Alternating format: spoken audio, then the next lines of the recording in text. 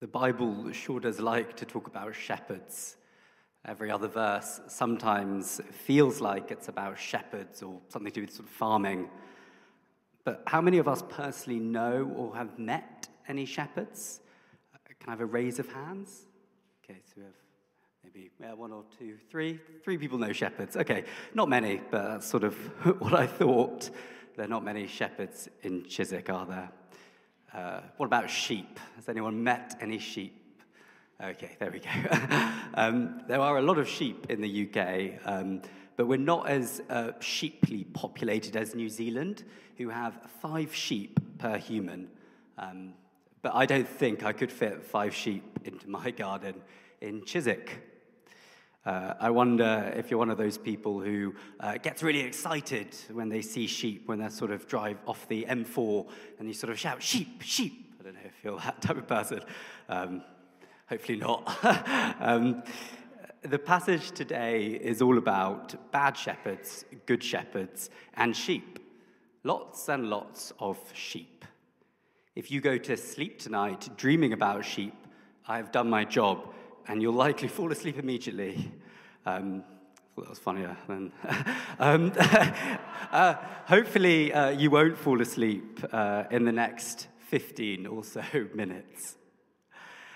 I feel it's useful to provide a little background to this book and this passage. In 597 BC, the Babylonian superpower of the day invaded Jerusalem and took Ezekiel, the person who's delivering this prophecy, and other Israelites off as slaves in the Babylonian land. Ezekiel here is speaking to an exiled people, which he is one of. They are gathered in a refugee camp off the bank of the Kebar River with nowhere to call home. You can imagine their fear, their disorientation and their hopelessness, their sense of grief and loss. But this hopelessness is actually heightened in the previous chapter beyond recognition with the news that Jerusalem has fallen to the Babylonian Empire. You cannot get much lower than this. I can't really imagine being in Ukraine early last year, watching on as the Russian troops rolled in and realizing I would have to leave my homeland and live in a foreign land. But this is what it was like for the Israelites living in Jerusalem. But why are they in this terrible situation? What has caused this? But God makes it clear why they're in this situation. It's partly because of their leaders who have not shepherded their people. 400 years before this, God gave the people of Israel the king they so desperately wanted in the person of David. Yet, he explicitly tells David to be the shepherd of my people, Israel. Not David's people, but God's. This was the model of leadership set out for his people. But ever since David, many of these kings and other Israelite leaders consistently failed in their duties as shepherds and led the flock they were entrusted to look after astray. We read in verses 2-6 that they have eaten the curds and clothed themselves with the people's wool.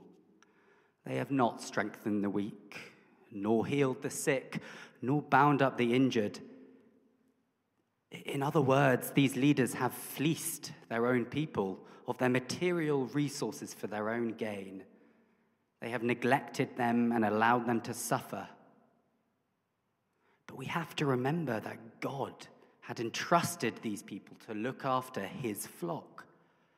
Their only task was to shepherd his people, but the passage says that they have not even shepherded badly. It seems they had not even shepherded at all, for how can a shepherd's slaughter their choice animals when their job was to protect their flock from wild animals like wolves and not to slaughter them? How can a shepherd not search for their own flock who are lost. We need to remember that God's anger is because of how much he cares about his people, how much he cares about their welfare. But these leaders did not care about his people, but only themselves. They let their people wandered off and they became scattered because there was no shepherd. And because they were scattered, they had become food for all the wild animals. You see, these Israelite leaders had forgotten one essential thing.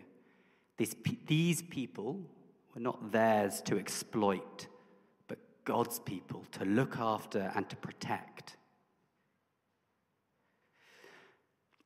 We read time and time again God referring to my sheep. He is possessive. We are his. Any godly leadership starts with the recognition that we are merely under-shepherds to the true shepherd. The godly leaders in our churches, which there are many, are those who know that their ultimate job is to point their flock to their true shepherd. But it's also important to remember here that God is not actually just talking to the shepherds. He's also talking to the people of Israel, described as sheep who are in exile. And I suggest that he's saying to these people, you wanted a king like the other nations around you. You thought that they would take care of you, look after you. But can you see where this gets you? Can you see what happens when you are led by other humans who often, like you, cannot see the route to follow clearly? Do you see what happens when the blind lead the blind? God's judgment on the Israelites, and I know this is, it can be quite tough to think about God's judgment, but there's a sense here that the judgment on the Israelites, the Israelites are the victims of their own demise. They're the ones who have put themselves in some situation through their trust in these leaders. A few years ago, I was on a pilgrimage called the Camino with my dad. This is the most famous pilgrimage in the world, which millions of people take part in each year. And because it's so famous, it's really clearly signposted.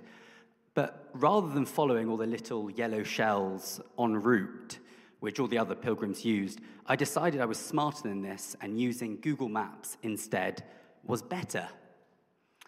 I actually, on one of the days, ended up so far off route. I was about sort of 2 hours from where I was supposed to be. And you see, it's so easy to put our trust into leaders or Google Maps, which ultimately lead us way off route. And the Bible often describes people as sheep.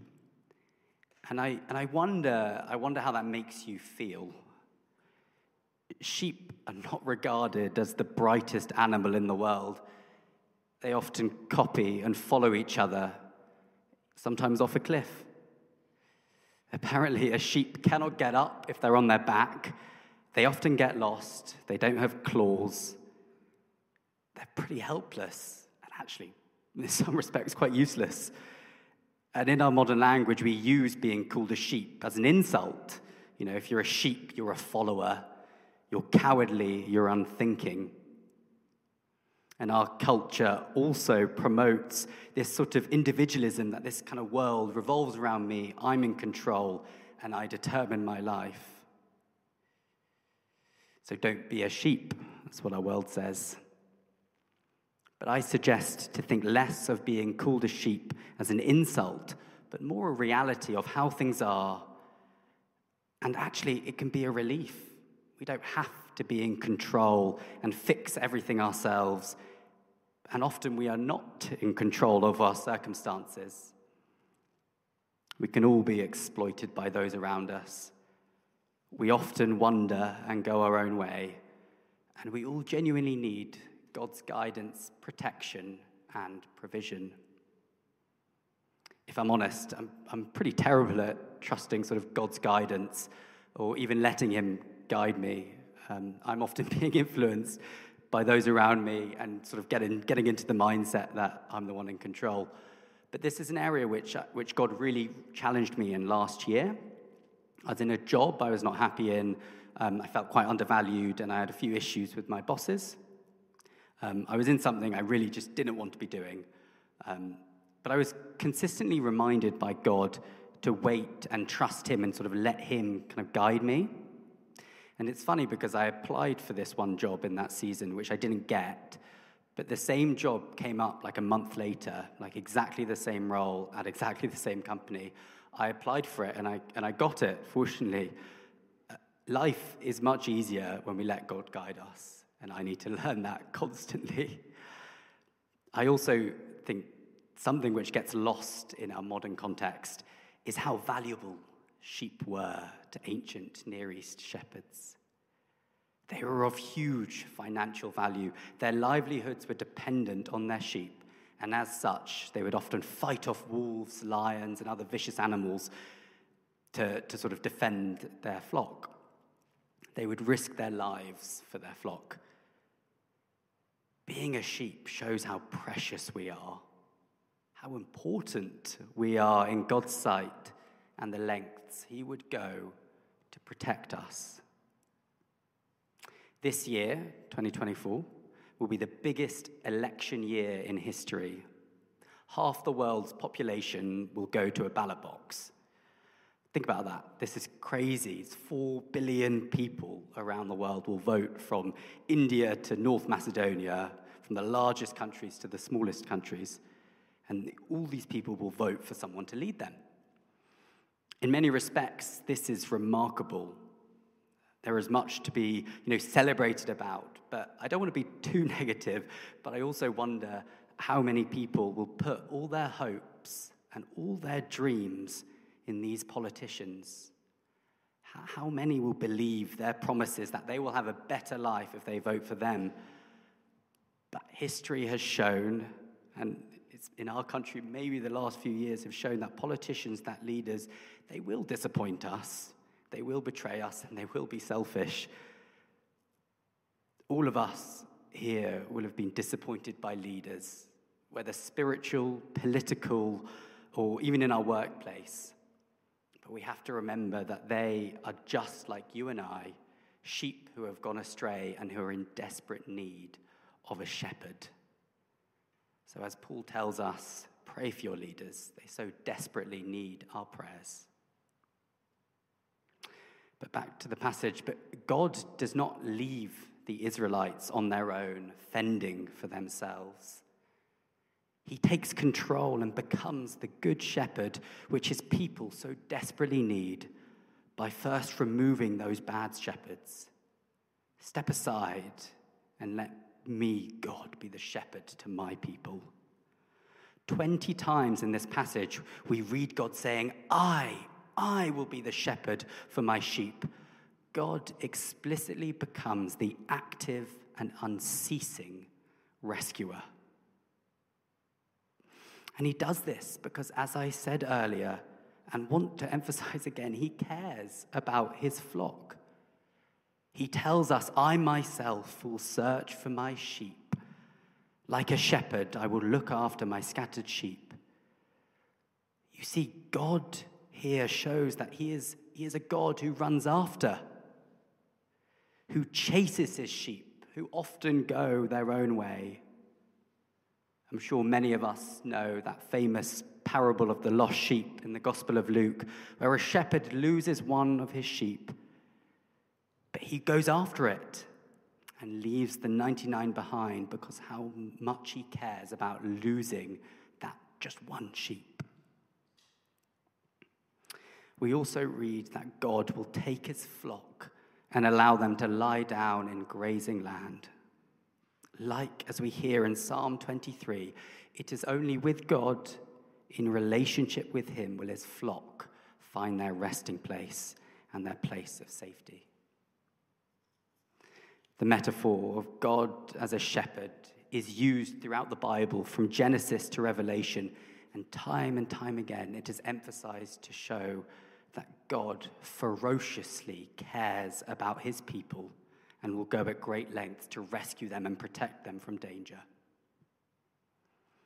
But God, he has one final twist to save and rescue his people, which we read about in verse 23 onwards. Who is this shepherd who God appoints to be the ultimate tender to his flock in the final few verses? Who is this shepherd who is called his servant David? It can't be that King David, which I described earlier. He's long dead. And so, like any good Sunday school lesson, who is it always? Yes, God will finally rescue his people and bring them to safety through his son, Jesus. But note that he is described as a servant. Unlike the Israelite shepherds who only serve themselves, Jesus serves his people even to the point of becoming like a sheep, a sacrificial sheep through his death on the cross, so that he can bring his people home once and for all. As we read in John 10, which draws inspiration from this chapter, Jesus says to his disciples, "I am the good shepherd. The good shepherd lays down his life for the sheep." And this good shepherd will make a covenant of peace with his people, not an earthly type of peace between two nations or between communities, but an ultimate final restoration or reunion with God himself. These exiled Israelites whom Ezekiel is talking to don't yet know this servant king, Jesus, for themselves. Their prophecy will be fulfilled from their rescue out of exile. For them it is still a now and not yet prophecy. But we here today have and know Jesus.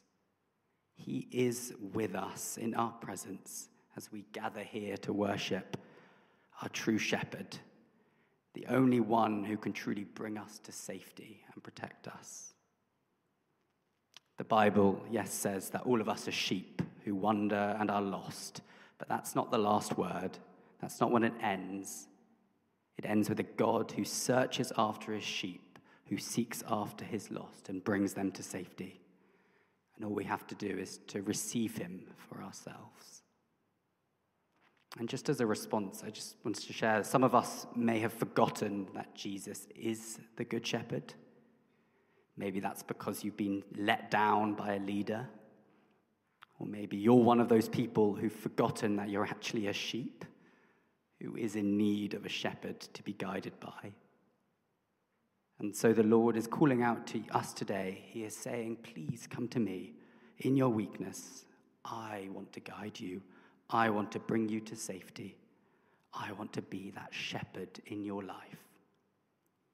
And maybe you are looking for a shepherd for the first time, longing to be safe, longing for rest for your soul. And if that is you, you can look to Jesus and receive his love. I really believe that he is the only good shepherd who can truly welcome you home and bring you into his fold. As a response, if you're any of those people which I described above, whether you need to learn to be a sheep again or you've lost the touch or sort of heart knowledge that Jesus is a good shepherd, I suggest that we all close our eyes. I'll read Psalm 23 over us. Sometimes helps as posture to sort of put your hands out to receive, and let the Good Shepherd minister to you now.